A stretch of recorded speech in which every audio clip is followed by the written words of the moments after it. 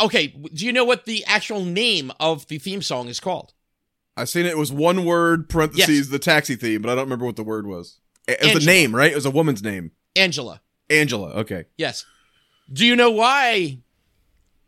Yeah, he was, I remember he told a story about how he was going down on Angela Lansbury, and No. the air was whistling through her vagina, and the theme was born. Is that right? No, that wasn't it. Yeah. And he goes, You that take sounded Mrs. pretty Potts' good." name out of your mouth. He goes, that was a pretty good song. I'm going to use that for the taxi theme. I wonder what's on the tube.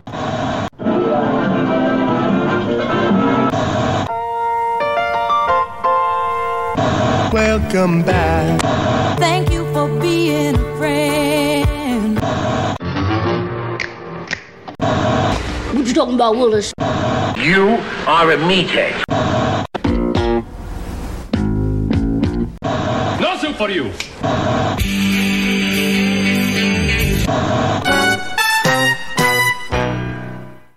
Don't touch that dial. Adjust those bunny ears, because what time is it, JJ? Thank you very much. It's time for Sitcom My Face. I'm Jay, that's Nick. And it's time to take a spin around the old city of New York, isn't it? Oh, yeah. What Yeah, are we talking about this episode, my friend? We are talking about the 1978 to 1983 classic Taxi. I watched the Queen Latifah, Jimmy Fallon. Oh, okay. Yeah, we'll talk about that one instead. Oh, shit. Oh, man. Shit, I was watching the De Niro and Why do I? Oh, Taxi yeah, that Driver. was Taxi Driver. Yeah, with that weird hooker child. Yeah. Although I would not be surprised if there was a few hooker children in this show. There's some topics they talk about. Oh my God. Yeah, they were not afraid to touch pretty much any topic. I was talking after watching about 6 episodes, I was talking to a buddy who had never seen it, and he's like, "Oh, what's it about?" And I was like, well, long story short, it's about a bunch of cab drivers who constantly drug each other. Because it just kept happening on the show. Seemed like every episode I was watching, somebody was drugging somebody else. Yeah, the drugs were a prominent part of like the series. Like you had the episode. I don't know if you saw the one with Tony's one girlfriend. Popping the uppers, and when she says, I'll get rid of him, and she throws the bottle like on the ground, you see the other cabbies like dive at the bottle. Yeah, she gives them to Judd Hirsch in there. But actually, that actress we saw before in our Full House episode, she was one of the actresses who dated Danny Tanner. Wow. On Full House. But yeah, then there's an episode where Reverend Jim, old Christopher Lloyd, puts some drugs in Danny DeVito's cup. So Yep. That was when he becomes a main part of the cast. So this show, again, we've talked about it a few times now, where this show changed networks. This was aired for 5 seasons. What was it? 78 to 82. I got 78 to 83. Is mine wrong? Well, Mine 78 to 83 in total. 78 to 82 on ABC. Right. And then they canceled it. It went to a bidding war, which has happened in a couple other shows we talked about. It was NBC and HBO. the NBC fledgling One network there. Yeah. It's like, besides, playing movies and that, they were like, oh, okay, maybe take a stab at an original series, continuing that's, highly popular. And they got bid out by the Peacock. I saw a great meme today. It was like, HBO Max is now Max. Your move, Peacock. Yeah, oh, God. Just go by cock. Apparently, Peacock was taunting Max, or whatever, but not, doing the shortened version. That'd be fucking funny. You know what? You give me a streaming service called Cock. I would subscribe at least 1 month just for the lols. And getting to tell everyone, hey, did you see Cock last night? Yeah. Wait, do you get Cock? No, I just want to be like, the price of cock has really gone up this year. Oh, man. I'm paying like $8.99 a month for cock. This is getting out of hand, dude. Yeah, anyway, Taxi, man, what a great choice you made for this episode. Revisit one of those, I call them those comforting 70s shows. I talked about it with the Bob Newhart show and Mary Tyler Moore. Correct. A few writers in common and a producer there, but just something about some of these shows that were just something I could turn on as a child, Nick at Night, lay in bed, Yep. chat with Grandpa, and then, and just hang out. It was great. Yep. And I haven't revisited this one in quite a while. Yeah, and as you said, with the shared creative teams, James L. Brooks, one of the co-creators of Mary Tyler Moore, was one of the creators for Taxi. Also an executive producer on The Simpsons. Yep. He was also I'm trying to remember, was he producer? He produced on all of the Mary Tyler Moore spinoffs as well. Yes. Also, the movie As Good as It Gets and Terms of Endearment were also from his mind there. I told you before we started recording, but there's Icons Unearthed, the Simpsons kind of docu-series I've been watching on Amazon Prime. It's 6 episodes, but especially that first episode talks about how integral he was to getting the Simpsons on the air, especially as a series after the Tracy Ullman show and all that. Right. So that's cool. But yeah, they did mention how come he does all these dramatic movies? I think he did Spanglish too, right? With Sandler? Yes, you're right. He does all these dramatic movies, but is also responsible for some of the funniest shows ever Correct. on television. Yes, and I totally agree with you. As this was definitely a favorite of me, as a youngster, and it's like you could just, no matter if you had watched it or not before, you could join in at any point, and you knew who the characters were. And that's one thing I loved about the series from the get-go. They didn't have to go into too much detail about each character. It's just, no, okay, this is the way the character is. Enjoy. And a lot of characters. This show juggles a lot of characters very well, though. Yes. It was a definite big ensemble cast. The good thing, too, and we'll get into the cast here in a second individually, but it's a really smart ensemble in that not everyone's funny, but not everyone is the joke character. Right. There's really good, well-rounded, real characters, and then you have these crazy off-the-wall characters. Mm-hmm. Latka. Jim. Yeah. Those two prominently. Now, did you understand why this was starring Judd Hirsch and Judd Hirsch in Taxi when it's a pretty big ensemble? I'm trying to remember if I read that one. Was that a part of his? Yeah, that was a part of the reason they got him to do the show. I guess he was actually on Broadway. He was like a stage actor. Yeah, he was a stage actor. He had done some of the Mary Tyler Moore spinoff, Rhoda. I think he guest starred on Mary Tyler Moore. I want to say they just said twice or something. Yeah. And they loved him so much they wanted him for this show, and he just kept turning it down. So finally he goes, I'm just going to make some demands they're never going to meet, and they'll leave me alone.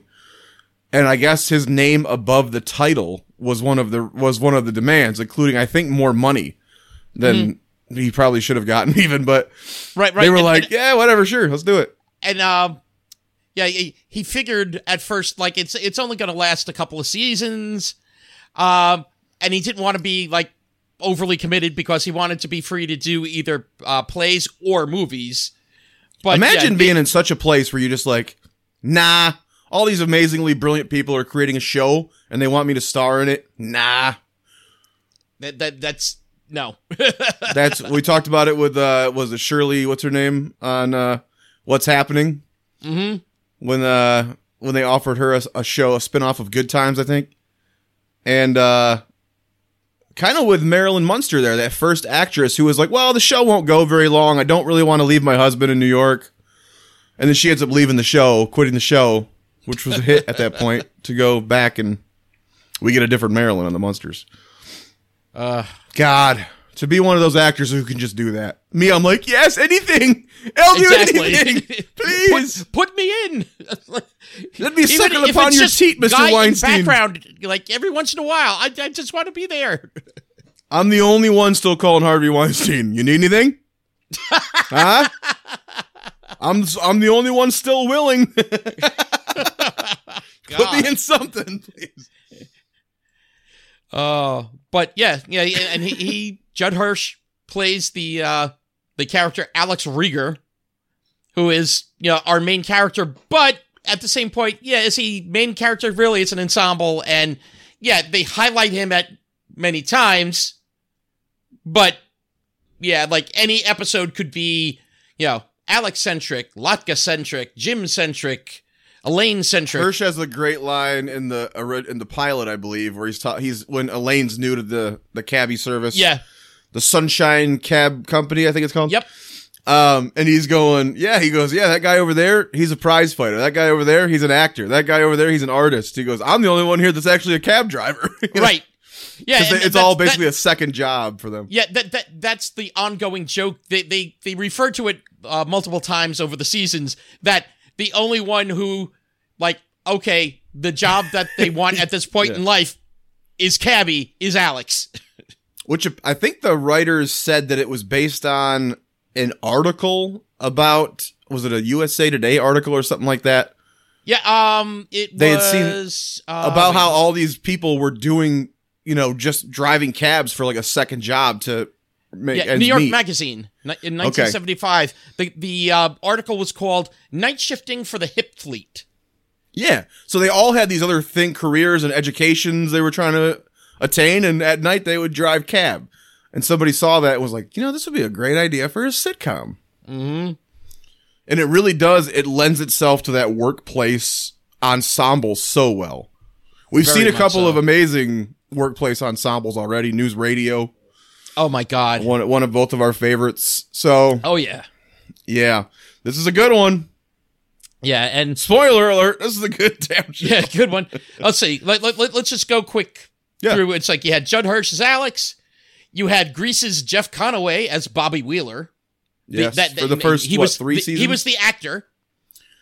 He was there some into the third. Did he finish the third season? I think he did finish the third, but they realized afterwards, like, hey, they when he was, I guess, in a drug-induced stupor, they took his lines and they divided them up between Louis and Jim or Tony or whatever, and it's like, oh, wow. We don't really need him. We're still getting the laughs. Never mind, we don't need you. I think they said they found him on the dressing room floor. Unconscious from drugs, yeah. But yeah, that's when we were looking at the thing, I was like, what do I know that guy from? Because even his older face kind of looked more familiar to me. And you were like, oh, Grease. And I was looking at his resume like, oh, Celebrity Rehab. Yeah, that makes more sense. That's probably why I saw. Yeah. So yeah, you had him. You had Tony Danza as Tony Banta. and I originally an Irish character. Yeah, but I love though that it was going to be Phil Ryan, and then it's like, oh, okay, they used the name Banta after I'm trying to, was it a sister or someone like a nun? Sister, like Sister Banta. Sister Banta. No, of one of the creators, and it's like, oh, okay, so Banta, and then they at the last moment they changed the name to Tony Banta because they changed the name. They had a feeling that he'd forget to answer to Phil. Yeah, well, yeah, Tony. That's why we've made the joke before. Tony plays Tony in a lot of things. Yes. Yeah, and Tony actually, where they found him actually was the boxing ring. When I read that, I kind of wondered if it was more like a boxer jab, though. No pun intended, boxer jab. Maybe because you take that many hits to the head, talk to some boxers, they're not quite all there sometimes. Well, that's like the old bit. What's the Bob Nelson? Did you ever see him? I don't know who that is. A stand-up comedian. Okay. And like, how come there's no sit-down comedians? I don't know. But I've seen some fall-down comedians. Oh yeah. But what's his name? Bob Nelson. Like his first thing, like he was on one of the Rodney Dangerfield young comedian specials years ago, and like he did a football player, like that got hit in the head a little too many times. Then next time around on the next Rodney Dangerfield Young Comedian special, he played a boxer that's been hit too many times. And like the whole thing is like, my name is Jeff. What? Jeff, what? What the hell's calling me? I would like to see an old comedian special. Yes. Just a bunch of guys who can't. Well, I think that would have been called the Friars Club, but they closed that one in the city. Yeah. True. But yeah, and let's see, who are some of our other ones? Elaine Nardo, played by Mary Lou Henner, the amazing woman with the what is it? Not photographic memory, but eidetic memory. I believe. Like hyper photogenic memory. Yeah, but basically, yeah, she can tell you what, if you give a date, she can tell you what she was doing, who she was with, like all that stuff. Like, and like she'll go into detail. Yeah, it's like a syndrome, and like it's only like 100 people have ever been documented with it. They said. Mm-hmm. In the history of the world, I was like 100 people, and she's one of them. Yeah, I actually remember one of the Kevin Smith podcasts. He was talking about that. I think she was his neighbor for a while. I forget. Was that on Smodcast? I was like Smodcast, I think. Yeah. Okay. But yeah, she can. Yeah, you can tell her any date, and she can like a mental image, pitch perfect of what she was doing, what was there, what was going on. She'd be great if she witnessed a murder, huh? Jesus. I was gonna say, yeah, she would be the best witness in a like. If you want to get away with murder, make sure fucking Mary Lou Henner is nowhere near you. Nowhere around DeCisa. But yeah, you had let's see, Elaine. You had Latka Gravis, played by Andy Kaufman. And Andy Kaufman, who apparently everyone fucking hated because he was an asshole. Well, Andy Kaufman was just being Andy Kaufman. Watch Man on the Moon and get a little bit of insight into him if you want. Exactly. And, starring Jim Carrey as Andy Kaufman. Right. Where I still have to watch. Did you watch that that new doc about it? That doc about what was it? I think it's just called Andy and Jim, and it's on. I think it's on Netflix. Being Andy or something or other, like where Jim Carrey actually got lost into the character that like he couldn't separate himself from. I did not watch it because I'm interested in Andy Kaufman, but I'm not that interested in Jim Carrey. So gotcha. So 50% doesn't draw me into watch that fucking doc. Well, we had Christopher Lloyd as Jim Ignatowski, star of my favorite movie ever, Who Framed Roger Rabbit. Oh, I was going to say what was that? Camp Nowhere? I think it was. I dated a girl one time, and like we're on our first date, and what's your favorite movie? And I was like, oh, Who Framed Roger Rabbit? And I was like, what's your favorite movie? She goes, Back to the Future. Oh, nice. And I was like, the weirdest fucking thing is that's the same director. She's like, what? I was like, yeah, those are both Zemeckis. Fucking Robert Zemeckis and star Christopher Lloyd. How fucking strange is that? Someday we'll find it, the Zemeckis connection. But ultimately, she did have flaws, and I had to kill her. No, but Mary Lou Henner didn't witness it. Mary Lou Henner did not see it, so I got away with it. Okay, you're safe now. Actually, Jim Ignatowski did see it, but he forgot immediately. So lucky for me. Jim has the exact opposite problem as Mary Lou Henner. Yeah, exactly. As in the one episode where he sees the woman lying in court, and he's like, I gotta tell you this, but you gotta let me say it now before I forget. And he goes, forget what? And he goes, forget what? He's like, damn it. Get out of here, burnout. And then, we had Simca Gravis, played by Carol Kane. Yeah, she's funny. And then Louis De Palma, played by Jersey's own Danny DeVito. Danny DeVito, what an adorable little man. God damn it. Oh my God. Who doesn't love Danny DeVito? Exactly. Anything he's in, he will make better. Proven by It's Always Sunny in Philadelphia, because he was not there originally.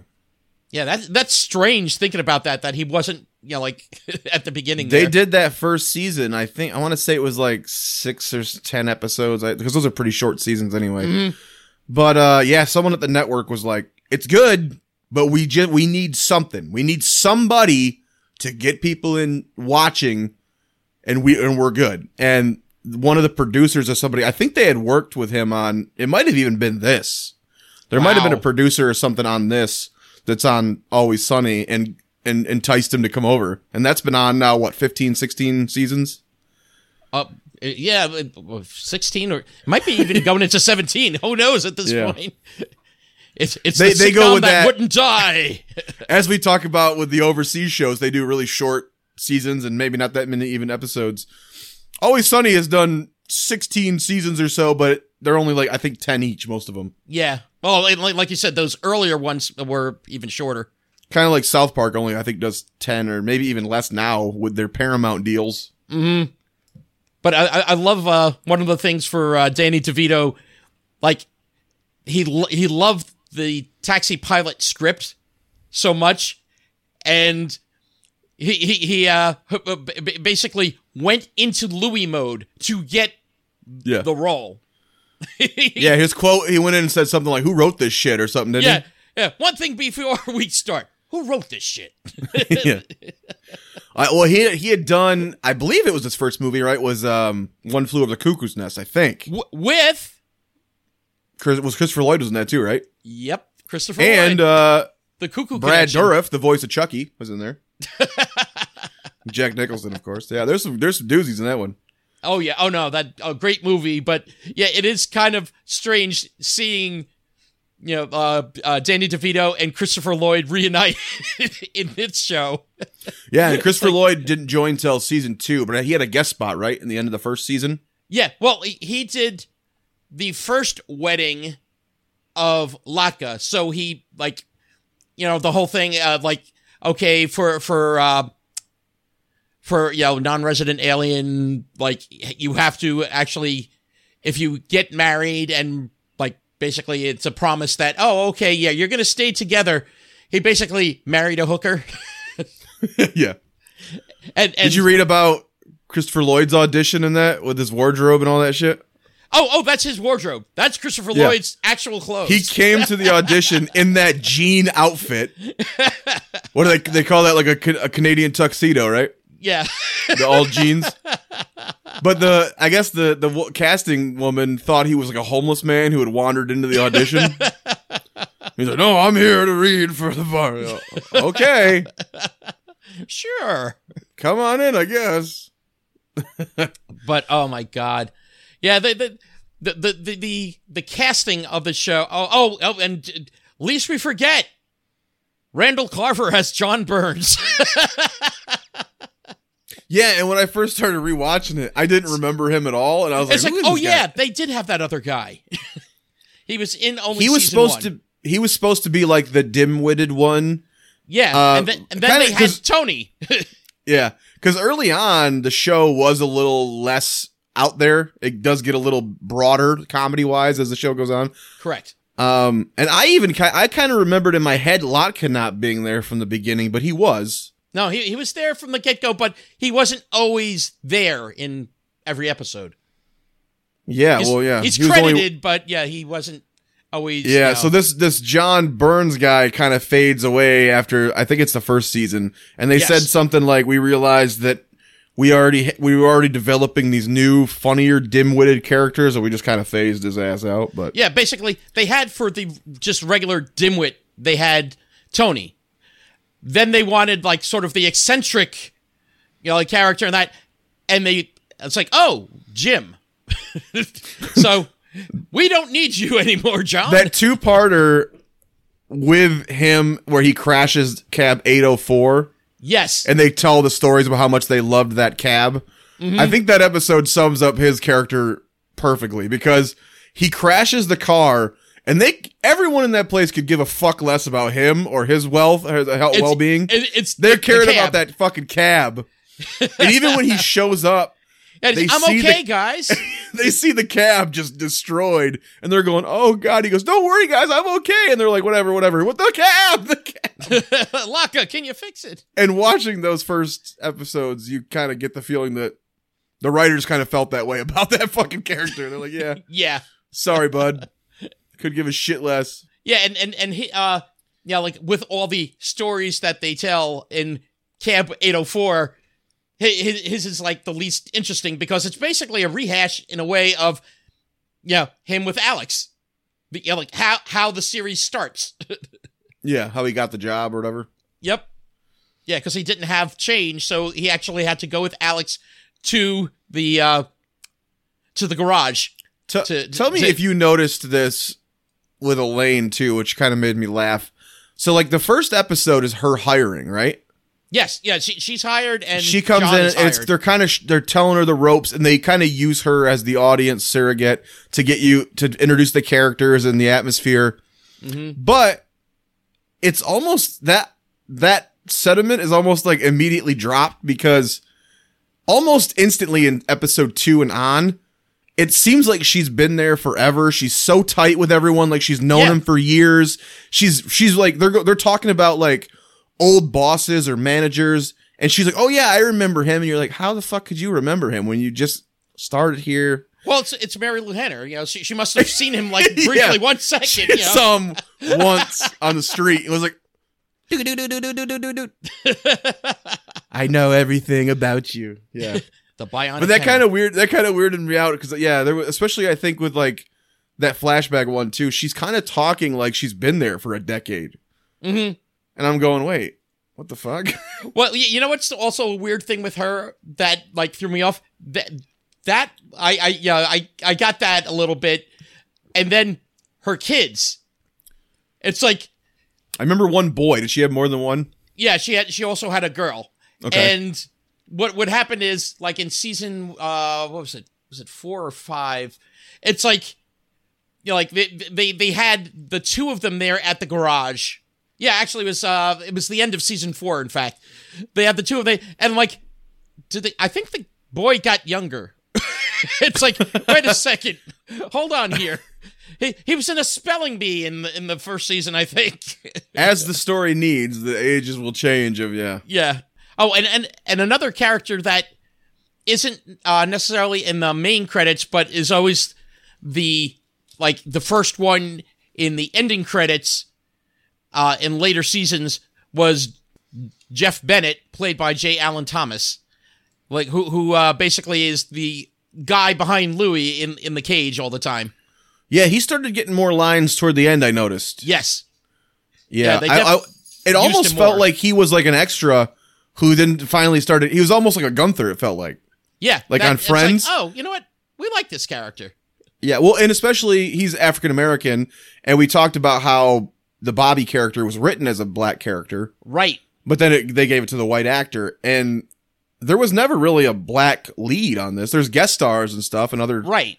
So he's kind of the closest you would have. So I wonder if maybe they were like, oh, we have him here. Let's kind of start utilizing him. Right. Yeah. It's like, let's make him actually one of the team. I would say that's maybe the one negative of the show is the lack of diversity, honestly, but in the main cast, at least. In main cast. That's the strange part, because when you see the other cabbies, there's definitely, black cabbies, Hispanic cabbies. It's like, oh, okay. Well, the diversity's there, but why don't we do that also for, somebody main? Right, none of the main characters, they're all white, but there is the Hispanic mechanic who had a scene or two with Latka I've seen, where Latka's speaking his gibberish language and the guy's arguing with him in Spanish. They're going back and forth. Yeah, and you point out, yes, Latka's language basically was just made up. Did they say where he's from? No. Okay, I wondered. So he's like Fez in that 70s show. Yeah, he's basically based on a character that, from Andy Kaufman's stand-up, just called Foreign Man. Oh, and what do you call it? They liked the character, and it's like, oh, we want to put Foreign Man and make him, like the standout in this new show. Now, my favorite character of the show is probably Tony Clifton. No, I was kidding. Oh God. Yes, the Tony Clifton debacle. Yeah, like Tony Clifton was one of the personalities that Andy Kaufman, created, and brash, basically lounge lizard type of guy, And it just he helps punctuate the insanity of Andy Kaufman when he wanted so hard for everyone to just believe that this was another guy and not him. yeah, That according to the movie, they say even like he had his manager play him when he was in the room so that people wouldn't Yes. know. But on the show, he made the show creators and everyone give a different dressing room, a different parking spot, and Yep. a different separate paycheck to Tony Clifton. yeah, and that as part of his contract, that Tony Clifton had to be in at least one of the episodes. And apparently, when he was in Tony Clifton mode, that's when he caused the most shit. Right. So, oh yeah. I think didn't they separate just fire Tony Clifton and not Andy Kaufman? Yeah, they separately fired and get out of here. And that's apparently that's exactly what Andy Kaufman was going for. He wanted to just cause enough shit to be let go as Tony Clifton. So fucking weird. Because apparently he and Judd Hirsch pretty much came to blows. When he was playing Tony Clifton. By every account, and if you look at old interviews, at least written interviews, they do talk about he was only on set 2 days a week. He had one rehearsal day and the filming day. Yep. Because he was he didn't want to work on the show all the time. I think he was doing other shit at this point. Mm-hmm. But he would show up and he would delay shooting. He would act like a fucking nut job. They said one day he just meditated for hours and wouldn't film. He needed to meditate and was pissing everybody off. He showed up with prostitutes and when he was Tony Clifton, he showed up with prostitutes. Apparently, went into the dressing room or whatever, and made lots of noise with them.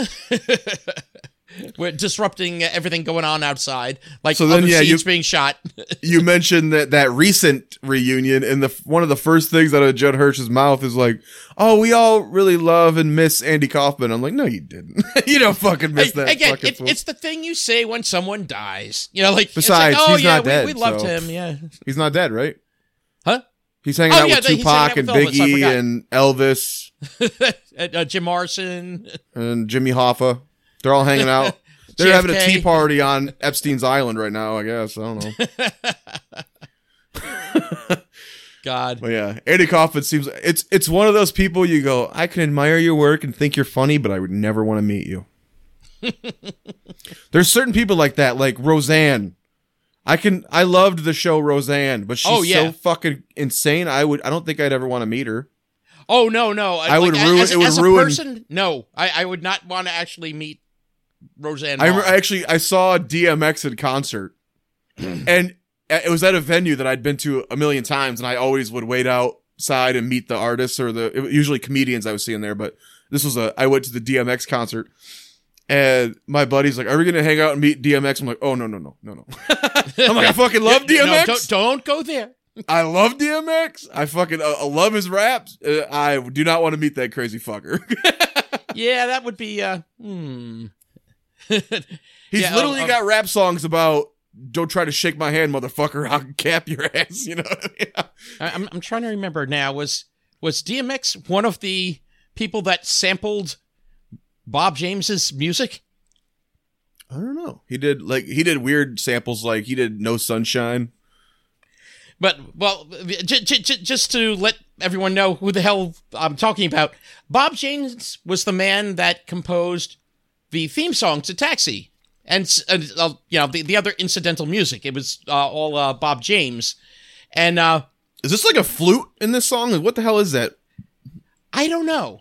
It kind of sounds like a flute or something. What's that? It sounds kind of flute. I mean, I'm not a musical expert by any means, but I played percussion, which means duh, bang, bang, bang. So, no, it my sounds fellow like percussionists a flute, out there, but it also sounds like it may be one of those other instruments that has a flute-like sound. So I don't know. Like you almost picture like fucking Pan with his little flute. But apparently though, Bob James. Okay, do you know what the actual name of the theme song is called? I seen it was one word parentheses the Taxi theme, but I don't remember what the word was. It was a name, right? It was a woman's name. Angela. Angela. Okay. Yes. Do you know why? Yeah, he was. I remember he told a story about how he was going down on Angela Lansbury, and No. the air was whistling through her vagina, and the theme was born. Is that right? No, that wasn't it. Yeah.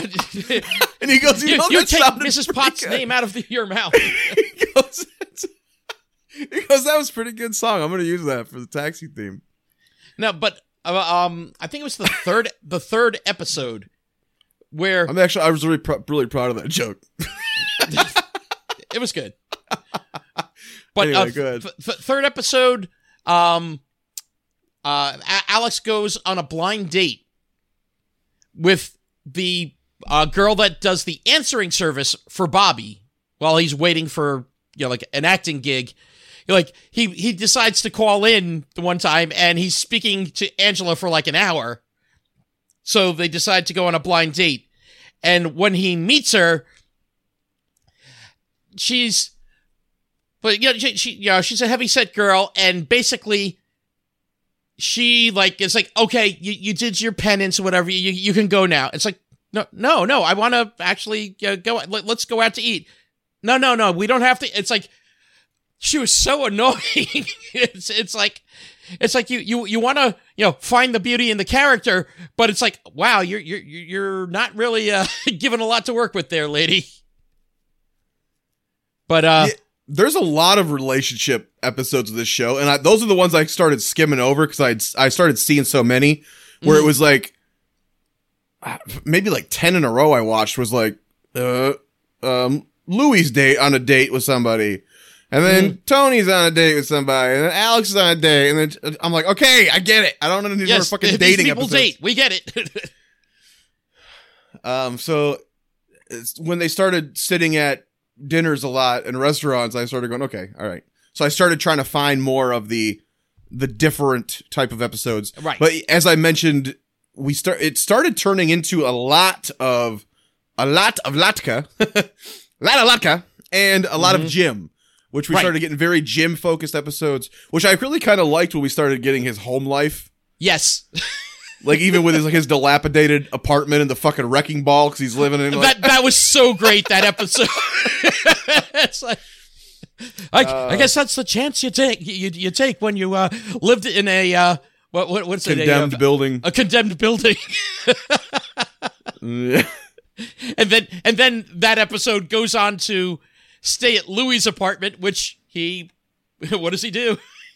Burns it down. Well, burns it. Not down, but burns it. Yeah, and like it was so strange to me. I'm like, okay, so in the whole apartment, it's only Louie's apartment. Like in the whole building, only Louie's apartment is burned from the inside. It's like, and somehow he survived. He's like, what happened? Oh, I was smoking in bed, and you fell asleep. No, I just wasn't paying attention as the apartment burned.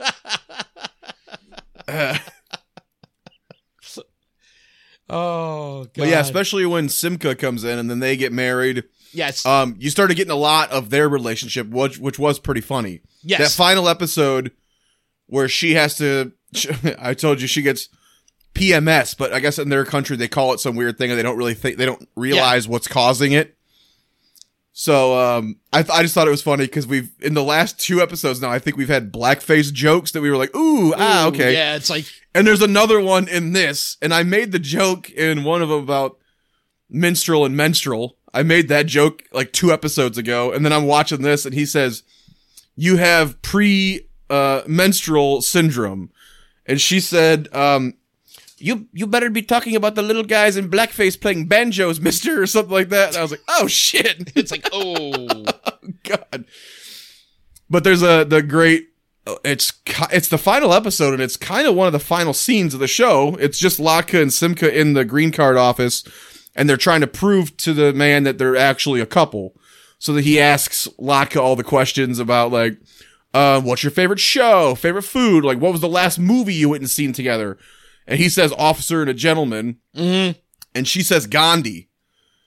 And she's like, the guy's like, and none of your answers are matching. And they start arguing. She's like, this is all your fault because you can't tell the difference between Richard Gere and a little Indian man. And, so they're bitching at each other. And the guy goes, I don't think there's any more reason to continue with this meeting. And they're like, oh no, I'm getting deported. He goes, no, I absolutely believe you two are a real couple because they're arguing so much. Oh my god! But I just thought that was weird that obviously they must not have known the show was going to end because it doesn't. Right. It's not at all a finale for the show. Yeah, and that's the besides, I wish there were more episodes. I also wish there was an actual ending for the show. Being so good, it's like okay, it deserves like an actual ending. And there's so many 2-part episodes. Mm-hmm. If a 2-parter had just made its way at the end there, a 2-part finale, but it didn't happen, unfortunately. Nah. But what were some of your favorite episodes when you watched? I mean, obviously the Reverend Jim, the first one where he joins the cabbie service and does the test. I think it's called Jim Ignatowski, A Space Odyssey. Yes. Yep. And if anyone has not watched the show, I would say have a good laugh and watch this episode. Yep. It is to me one of the driving test is one of the funniest moments in a sitcom, and it has been a lot of times referred to as such and on top of lists. He's filling out the application. I love the line where he's like, what do you say, mental illness or drug abuse, like as a yes or no, and he's like, that's a hard choice. Eyes. Don't put 2. No, not 2. Oh, they want color. What color are my eyes? And then goes and like wide eye to them. It's like she goes. Well, you can rule out white. We'll say brown. Oh, okay. Okay. And then I'm trying to remember. Besides the drug addiction or mental illness, there was another one that he responds to. It's like, oh, hasn't everybody? What the hell was that? Where they asked him, have you ever experienced dizziness? Migraines. There's hasn't everybody? I was like, no, just put no. Let's just put no. And when he finishes the application, the best thing is like, just real quick. I like also, you would think that you can't get hung up on something like weight, but it's like, well, that's very relative. And they're like, earth weight, Jim, earth weight. Yeah. It's like, he's like, what if I'm on the moon? Yeah. If I were in space, I'd be weightless. But after filling out the application, they're like, okay, you ready to take the test? And it's like, wait a second, I thought this was the test. I also love about Jim, too, is later on, like, he gets the inheritance and he's, like, fucking rich. Yes. And then he's just continues to work at the cab company. Actually, I kind of mentioned that to you before. One of my favorite ones was Louis is trying to get a really upscale apartment, like, in, like, downtown or whatever, and he goes in there and, he needs to put 50% of the cost immediately down. So he needs like $98,000. So he borrows half of it from Jim, but then he realizes he has to go through the process of being interviewed to be approved to be there because they're very hoity-toity. And so Judd goes with him just to make sure he's not fucking lying his ass off, basically, because he knows he's full of shit. But right before he goes in there, the applicant before him is Penny Marshall playing herself. So she comes in there and they're like, oh, what do you do? I'm Penny Marshall. I'm on a show. And she talks about, they're like, what do you do on this show? And she's like, well, it's kind of a physical, funny thing. Like last week I was dressed up like a chicken, making me do all this weird. And they're like, and they pay you to dress up like a chicken? Like they're like, they're all disgusted by her. And oh my God. So finally, they're like, I'm sorry, you're rejected. And she's like, oh, just because I'm an actress, blah, blah. What's wrong with you people? And as he's walking in, she's walking out. And he goes, all right, he goes, Penny Marshall. He goes, man, I'm going to have some really good neighbors here, huh? And she's like, no, they rejected me because I'm an actress. She's like, I don't know what you do, but if they accept you, don't tell me about it. So she leaves and he comes in and he goes, she looked familiar. And they go, oh yeah, she's an actress. And he goes, she's not going to be living here, is she? Just to immediately earn in his way, you know? It was pretty funny. Yeah, Louis is such a great character, and was actually voted one of the top 50 characters in television history. Well, and he's actually a horrible person too. Like, he's a horrible person. Like Rhea Perlman's on here as his real life wife, plays his girlfriend for several seasons on the show, and he treats her like shit. He's cheating on her. And has no remorse about it, really. I mean, he says he does in one scene, but you never quite know with him if he's being honest. Yeah. He lies about sleeping with certain women, and all this shit, and he's just a horrible piece of shit. Oh, yeah. He's always taking bribes and stealing money, and... Mm-hmm. Well, I remember the one where Latka has to get married to stay in the country. Like, he's ready right away to give up Latka. Yeah, there he is! Yeah. But, yeah, I love in the one with her where Jim burns Louis' apartment, that it's like Jim's father basically says he'll pay for the damages. So he basically gives Jim a blank check to give to Louis, and just the only stipulation is you got to tell me how much, because he has to put it in the account for him to, and the best is where he's trying to figure out the number. It's like, okay, he brings out like the little tool chest as like a table, and he's like probably like he's lying on an insurance claim, like, right? What's that? It's like when they lie on the insurance claim, their car gets stolen. Yeah. Oh man, I had my $6,000 autographed Beatles guitar in there, that kind of shit. Yeah. Oh yeah, it's like, okay, it's like 50,000. He's got the hand up here. It's like, no, he'll never go for that. And it's like 9,000. No, too low. It's like, okay, 40,000. No, it's like if he thinks 40, and then he'll think 43, and then he'll think 45, or 47, 50. No, we can't go with that. 39. Okay, wait, they think 39, 40. Okay, 40, you think 50. Okay. 27,000. Like, he's like playing this game, and Jim is like totally like enthralled by this. Like, he has the phone so he can call his dad with the number, and he's just like smiling, like, okay, like, and the whole thing is like, he had such a good time. Like, it made Louis happy, so it made him happy. I like how he always does horrible shit, and then he retreats to his cage like it's his safe space. Yes. And they almost kind of respect his cage, like they leave him alone in there. Mm-hmm. Until that one where Bobby, he like sends in some horrible review from Bobby to some, I forget, it was an actor or something, I think. Oh, and okay. So Bobby comes in, I need to talk to you, Louis, and he goes, yep, okay, and he slams the door and locks it. You'll never get in here, Bobby. He comes, I knew you'd do that, and he has a fucking blowtorch, and he's ready to fucking take that cage down. Oh my god.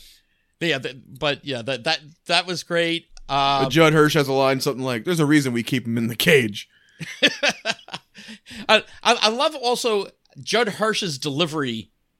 Like, he has a very Groucho-esque like delivery, deadpan, but deadpan more delivery, like, for the good Alex character. But he's also like, he's the guru for everyone. You're like, whenever he's a good straight man because he's also funny. Yeah, exactly. Yeah. So it's like, like whenever anyone has a problem, everyone goes to Alex. He gets a lot of we talk about like actors who can get the non-verbal laugh, the look, just by reacting to someone else. There's a lot of that. Exactly. Louis doing something crazy, or Latka, or Jim, and just the look he kind of gives to everyone else, Yep. Oh god, I watched one of the episodes that I remembered when I was young with Latka, with the cookies, Grandma Gravis's cookies. Did you see that one? Mm-mm. Oh my god, Yeah, like the ongoing thing is like he wants to be famous like the famous Amos. It's like, I want to be famous like the famous Amos. So he makes these cookies, and at first, like, everyone is kind of like biting into these cookies. It's like, they're chewy. It's like they're having like difficulty, and it's like, they'll last a while. It's like, I think Tony says, he left part of it on his bedpost and ate the rest in the morning, but unbeknownst to everyone else, and basically also to Locke himself, the secret ingredient in Grandma Grofus's cookies, which was cocoa leaves. Oh, all right. Cocoa again, leaves. so people were getting drugged again.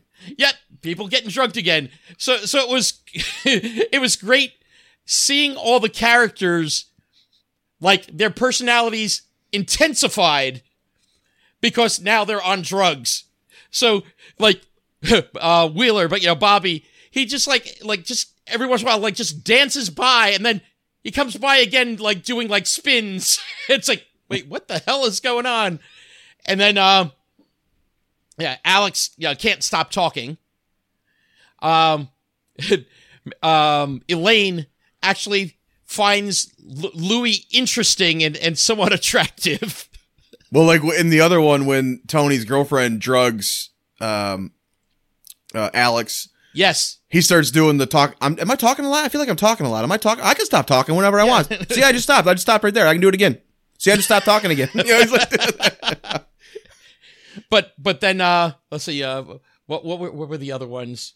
Oh, it was great that Tony, he's like, no, I'm okay. Yeah, you're like, and he goes over to get something from the coffee machine, and he picks up the entire coffee machine. And when I'm talking about coffee machine, I'm talking about a vending machine. He picks up the vending machine, brings it over to everyone else. Okay, do you guys want anything? Or but the best is when Louis has Jim taste the cookie. And it's like, oh, wait a second, hold on. And it's almost like a wine tasting he's doing. It's like, okay, wait. And then all of a sudden, he just nonchalantly, like when people do wine tastings, they actually, like, they kind of swirl it around their mouth and then, like, spit out into a bucket. It's like, he's like trying the cookie, and all of a sudden, he spits a piece past Louis. And I was like, what the hell just happened?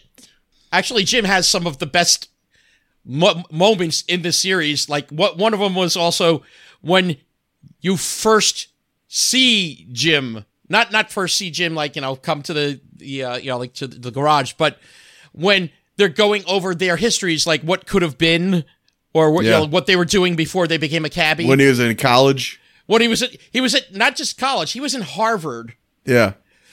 And, perfectly uppity little very proper boy. Yeah. Very conservative, very, very proper, very intelligent.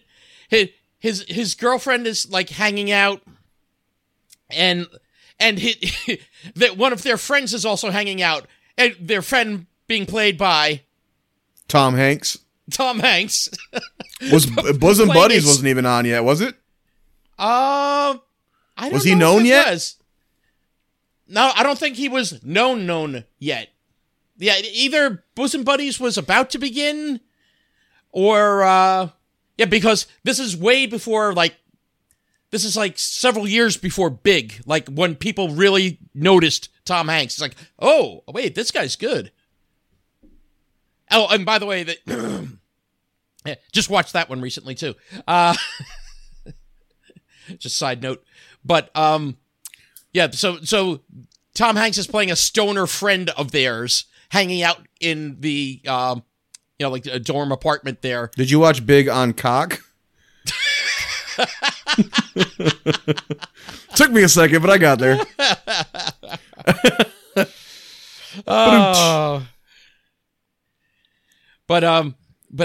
Anyway, so like Jim doesn't want to do drugs. He doesn't want to drink. It's like he's very straight laced, but his girlfriend is like, everyone's trying marijuana. It's like, and they have marijuana-laced brownies.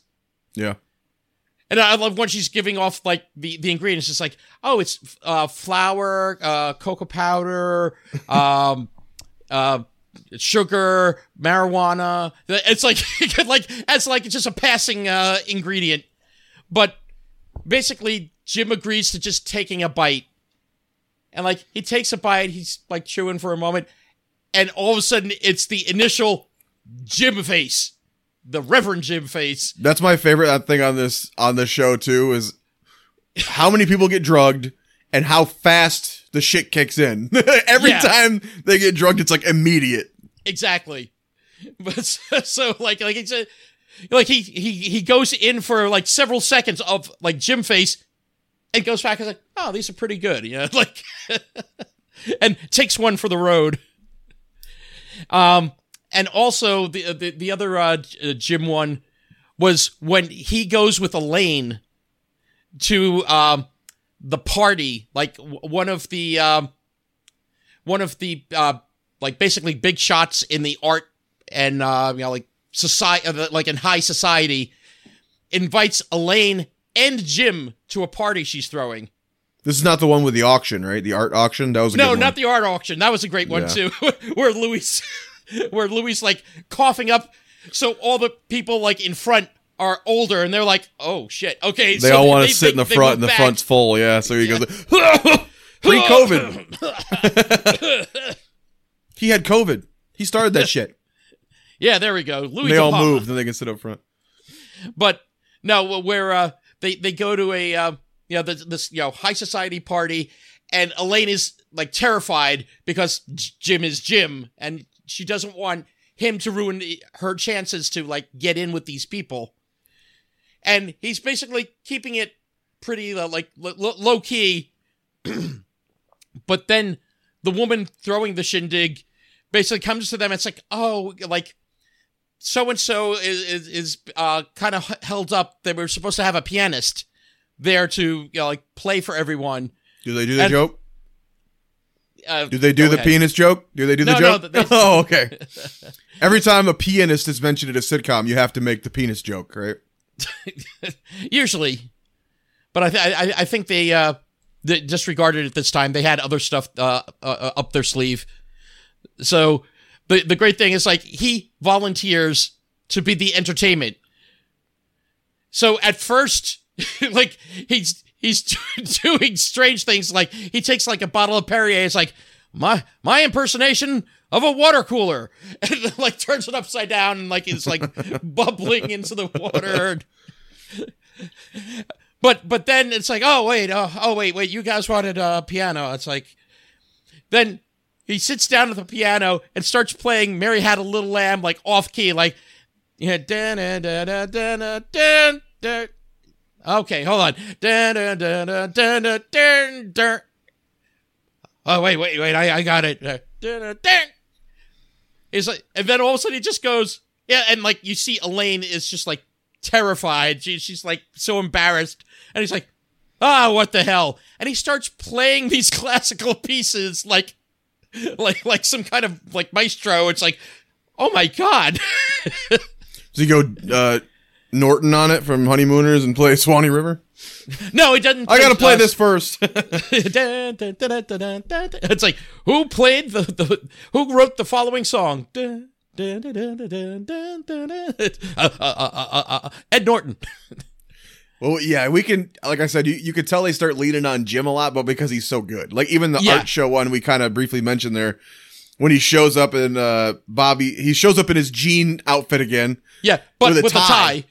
And Bobby's like, where the hell's the tux? I got you that tux. And he goes, it didn't fit. Well, except for the tie. He goes, as luck would have it, we wear the same size tie. And they go in there, and Danny DeVito does the bit where he does the cough to get everyone to move out of the front row to sit down, and they're sitting there. And the price keeps going up on the painting, and he's like, I'll give you $100. That's my final offer. It's like up to like $1,800 or something. And there wasn't the woman painting up there, and he stands up. I know her. Yeah, and it's sort of like semi-abstract. Abstract female painting. What's that? I know her. Yeah, I know her.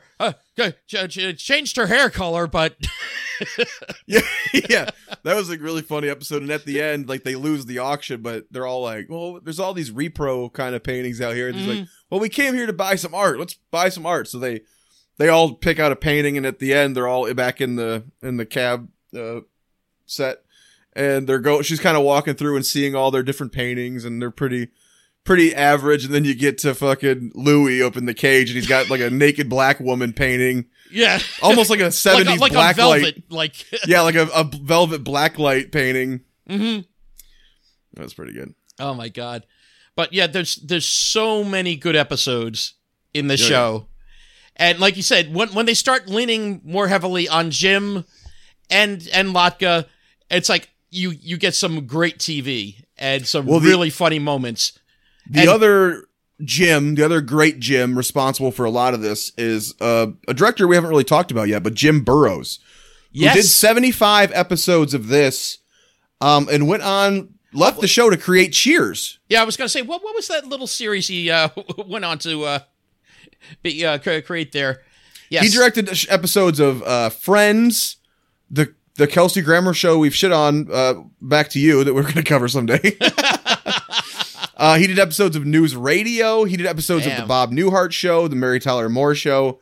But yeah, he directed 237 episodes of Cheers, which is almost all of them. I think there was like 30 or 40 that he didn't do. He was off that day. The one that kind of surprised me with him, he did 246 episodes of Will and Grace, which I've never watched, but... Yeah, I watched a little bit of Will and Grace. Is it that good to have his stamp on it like that? It's definitely a funny show. Like, put it this way, we'll definitely get to it at some point. And then go ahead. No, I was going to say definitely some standout characters in that show. Okay. And then he did reunite with some of his former cast members. Like he did direct episodes of Superior Donuts, which we talked about, stars Judd Hirsch here. Mm-hmm. And episodes of Man with a Plan, which stars Joey Matt LeBlanc from Friends. Who is, I guess, the poor man's Tony Danza? Or is Tony Danza the poor man Matt LeBlanc? Did you see Tony Danza was actually a boxer first, and he was discovered in a gym, and I guess originally supposed to be in The Warriors? Yes, the movie Warriors come out to play, and they ended up talking him into, I think he quit that movie to do this show. Mm-hmm. So I don't think he's actually I've never seen The Warriors, but I don't think he's actually in it, right? He quit that to do this? Right. Yeah. And then, excuse me. Let's see. What were some of the other things? Oh, you know who else auditioned for Alex? I mentioned him earlier, but Mandy Patinkin actually auditioned for the role of Alex, but he showed up in that episode of the Cab 804. Yeah, you mentioned that name. I never knew the guy's name, but you said he's the guy from Princess Bride. Yes, you'll know him from a lot of other things too, but like the first thing that people like, it's like, wait, what's his name? Inigo Montoya. Inigo Montoya. Yeah, that's the only thing I know him from offhand, but I never knew his real name. But I didn't even realize that was him in the back of that cab in that episode. Mm-hmm. See, I'm trying to think of some of the other things that I found. Oh, here's a trivia question for you and for everyone. Who's driving the cab in the opening and closing credits? I do know this one. Let's give the audience a second. Who drives the cab in the opening? Tony Danza. That? It's Tony Danza. That's correct. Yeah. And then, there were, and I was watching for it, because there's a lot of where they actually have footage of the cabs driving in the actual streets. Yes. And I kept waiting to have the face obscured or have like a shot where you couldn't see the driver. But a lot of times it actually was the actor driving the cab, I noticed. Yeah. Well, at least in the seat. They probably had it towed or whatever, however they did it. But yeah, like I've seen Judd Hirsch in a bunch driving in the actual long shots. Mm-hmm. Tony Danza. I remember specifically in that one where the guy is going to commit suicide on the bridge. Like, you can actually see him driving on the bridge in that scene as well. I love the guy. It's like, no, wait, get back in the cab. Don't do it. Okay. okay. Yeah, Just he gets goes back from the gonna cab. kill himself to okay. So you talked me out of it. It's Like it's just just saying, so. hey, what do you say? Hey, stop that! Get in the Yeah, cab. Or, hey, stop that. Yeah, get back in the cab.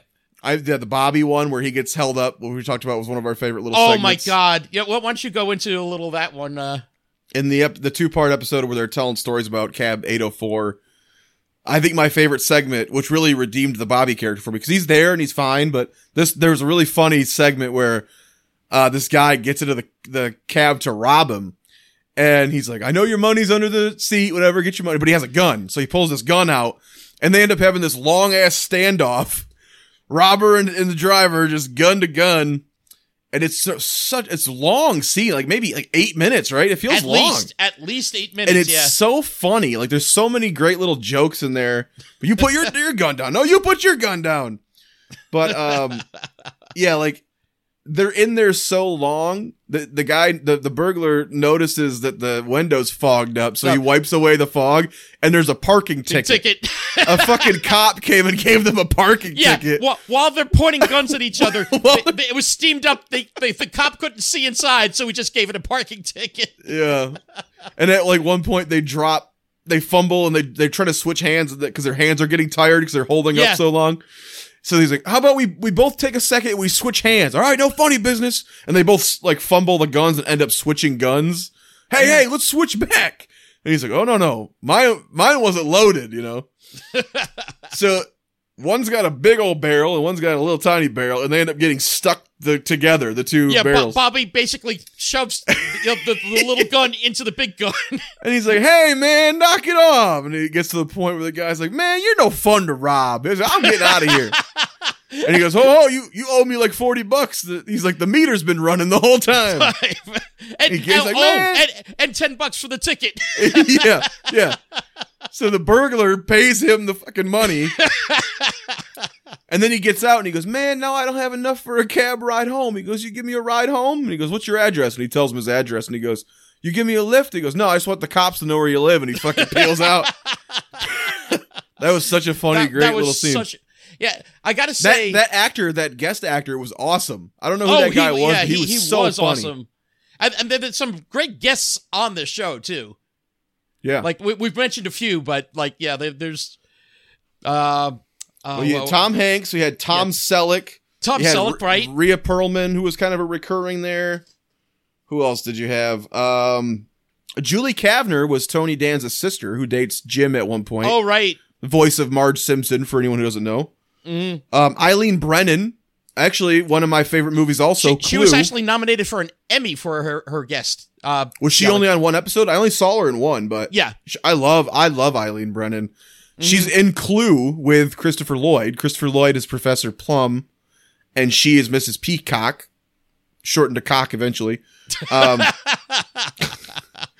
don't know why. Did I ever tell you my sad Eileen Brennan story? I first started, like, when I was much younger at this point, and I started like, I'm gonna start writing to celebrities, and I found her on a list of contacts where she was taking like fan mail, and they said she would send back pictures and stories, and I wrote her. What type of picture did you get back now?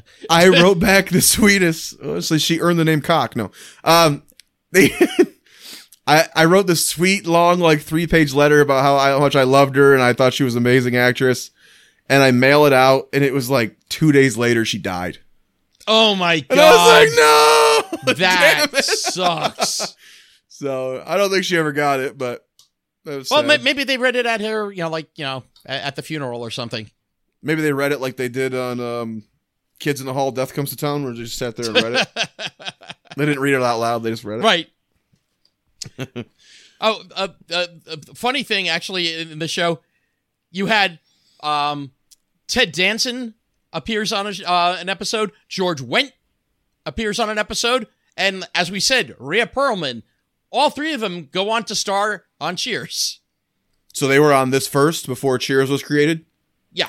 Because that only, the 5th season would have been going on, I think, when Cheers started, right? Right. Yeah. And she even got a spinoff from Cheers, right? With her family. What was that shit called? Rhea Perlman had a spinoff. Oh, I don't remember that one. With Dan Hedaya. What was her character's last name on there? You remember? What the hell was shit. I don't think it was very. I think it was their whatever her last name was. On Cheers, because she was Carla. Tortelli. I think it was called the Tortellis. Oh, I never watched that. Yeah, it was a spinoff of Cheers, starring her and Dan Hedaya. I think what's his name? Yeah, which you'd recognize from a lot of things, but yeah, the Tortellis, 1987. Wow. It's like, and it looks like I wonder which George was Wendt more popular also as far as the spin-offs. That one or what was that other one? The talk guy, psychiatrist. I don't know. It probably wasn't something about scrambled eggs. I don't know. Yeah, and salad or something. Frasier's coming back too. Yeah, without Niles, which I haven't seen a lot of Frasier, but everyone's like, you can't do that show without Niles. I know. And the dad's dead too. So correct. And I'm guessing the dog probably is passed at this point too. Oh my god, you're just gonna have Frasier and the one chick, Roz. Is that her name? Yeah. I thought it was Daphne. Isn't that Daphne? Oh, that's right. Daphne was. Well, that was the one that was married to Niles after a while. Oh, okay. Yeah, we'll have to do Frasier. I always hear such good things about Frasier, but I haven't seen it, and I've barely seen it. It's a very funny show. I love Kelsey Grammer. I love my Sideshow Bob. This show won 18 awards, including 3 years in a row, Outstanding Comedy Series. Yeah, it was critically acclaimed. It got the awards. It's such good writing. It is kind of strange that they canceled after 4 seasons. I know. And then again, after that strange. 1 season at NBC, you would think maybe... It's like, keep going. Unless NBC maybe just wanted to get enough episodes to do that, sell the syndication rights. Yes. Well, apparently that was part of it. They wanted it to get over that 100-episode hump. The 100-episode package. Yep. It's got very few lame episodes from what I recall. There's a few little repetitive things, but they're very forgivable. Yeah, and like I said, in the first season, when it's a John-centric episode, but other than that you're good. So you definitely miss Louis when he's not there. Oh yeah. There's a few scenes that don't have Louis. Louis back at the station, and you do miss him a little bit once in a while when he's not there because he just adds such a.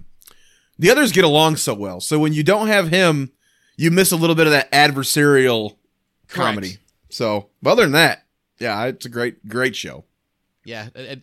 Now, where does Taxi land on your list? In a surprise twist, it's actually the bottom. This is the worst show we've not. No, I'm just kidding. I'd rather watch 36. Simple Rules. No. We've covered 36 shows at this point, buddy. Can you believe it?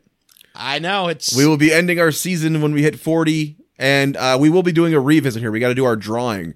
Maybe next episode we'll do that. Draw our first season show we're going to bring back up here and kind of give a second chance to. Mm-hmm. So what are your top 3 shows right now? Let's just cover those real quick again. Right now, my top 3 shows, Everybody Loves Raymond, Modern Family, Mary Tyler Moore. Yep. Okay. And your top 3? My number 1 is Night Court. My number 2 is That 70s Show. And my number 3 is The King of Queens. Gotcha. And again, we are doing our favorites. Down the road, we will do, I think, shows that we think are best. So just for little context here. But, yeah, and you know what? I don't think we're going to go all the way down the list for the best. We're just going to highlight, I think, the top of the list, basically, or maybe top half. Maybe like a top 10. Yeah, something like that. Taxi falls for me at a very difficult number 9, but it's still pretty good compared to what we've seen here. Wow. Number 9. So above it, above it I have Speechless, Good Times, Raising Hope, Friends, News Radio, and then the other 3 that I mentioned. I think this may be better than a few of those, but as far as favorites, a few of those did sneak above this for me. But 9 out of 36 is still pretty fucking good. Yeah. Me, let's see. I put it ahead of. I did some reorganizing of my list too. It's above Friends. It's above Night Court. It's above News Radio. It's above The Honeymooners. It's above Mary Tyler Moore. It's above Modern Family. And it's above Everybody Loves Raymond. I put it number 1. Wow, good. Yeah. All right. Nice. Just looking back at how fantastic the actors were in the show, how great the writing and directing was, it's like, oh my God. It's like, it was like really like so comforting coming back to like an old friend, like, hey, and sitting back watching like however many episodes. Again, of the shows that we watched, I watched the most episodes of this, like when we're doing our watch, like up to our episode. Right. Yeah, this I definitely did over 20 episodes. Nice. Yeah, it's a very easy watch too. Like, oh yeah. It's not, there is like good dramatic moments, but again, they don't draw them out. They're usually contained to at least one scene, maybe there at the end. But James L. Brooks, known for his drama films, he's great handling the drama. He's credited as a writer, I think, for all of the episodes. I don't know. I think executive producers are usually just kind of credited as writers, so I don't know how much of the writer's room, you know what I mean? But you still got to have his thumbprint, his seal of approval. So correct. Mary Tyler Moore, all of his shows have great heart moments. Even the fucking Simpsons, one of the craziest animated shows ever, has some of the greatest sentimental moments in TV history. Correct. So I think the show does so much right. It actually was kind of hard to place it at 9, but it's just, for me, not because it's bad, just because I don't revisit it as much. Got it. But when you do, it's like you said, it's a fucking comforting blanket. Even the song, the song is just so chill and easy, and it's so crazy because that song originally wasn't going to be the theme to Taxi. Yeah. Bob James wrote another song that they were going to use, which was more upbeat, and they listened to it. It's like, wait a second, no, we like this other one that you created, and last minute before the first showing, they put it in. They put Angela as the main song theme. Perfectly lulls you into that comfort zone to just be taken on a little funny ride. And then it's over and you go, oh, okay. It didn't change your life, but it made you laugh and you had a good time. Exactly. You know?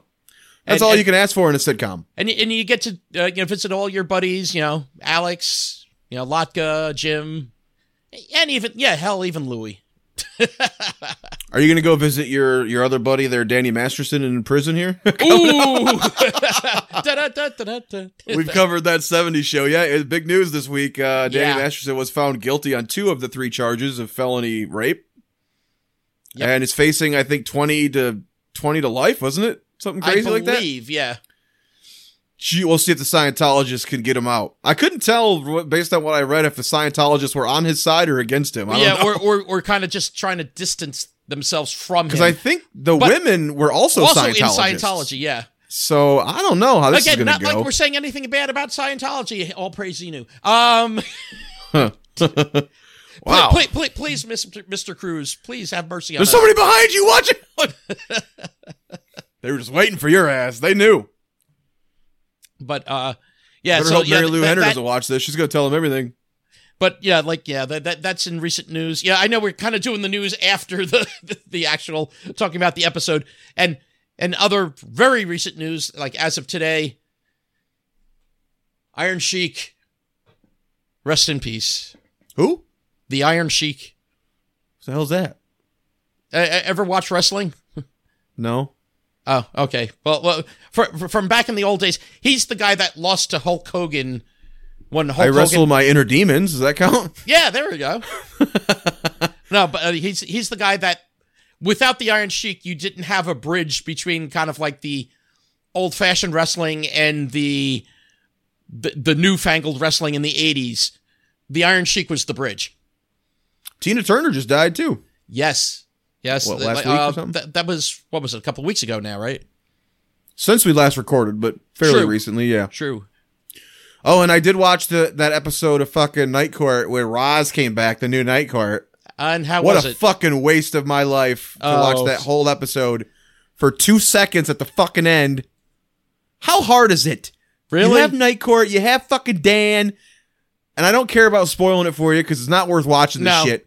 Dan gets a job as a judge back in his home. I think he's from like Louisiana or some shit, Yeah. right? So he goes back. The whole episode is about him leaving, throwing the party. No Roz. I'm like, where the fuck is this Roz thing at? Yeah. He goes back. He's a judge now. He's first day like on the bench, and there's a crazy out of control bachelorette party.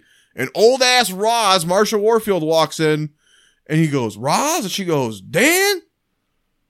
And that was about it. She fucking leaves the courtroom, Holy crap. and I was like, what the fuck are you doing? That was it? That was, Damn. I don't even remember a fucking joke in there.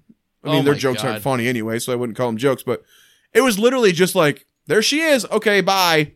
Credits. Yeah, that's us paying homage to Roz.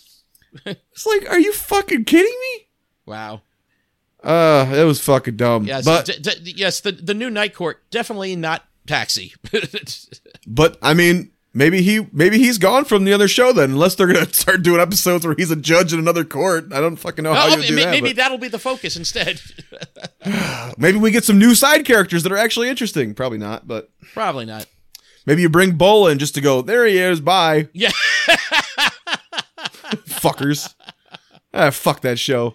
Oh, yeah. No, I stopped watching a while ago. Like, I watched more episodes after we had watched our, like that 90s show.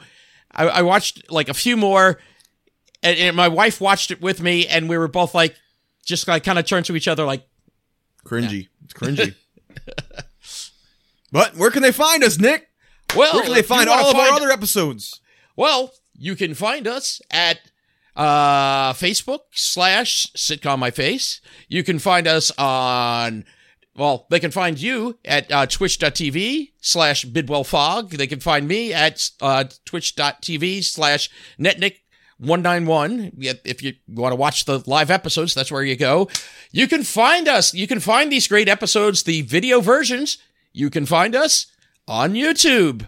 And what is our channel called?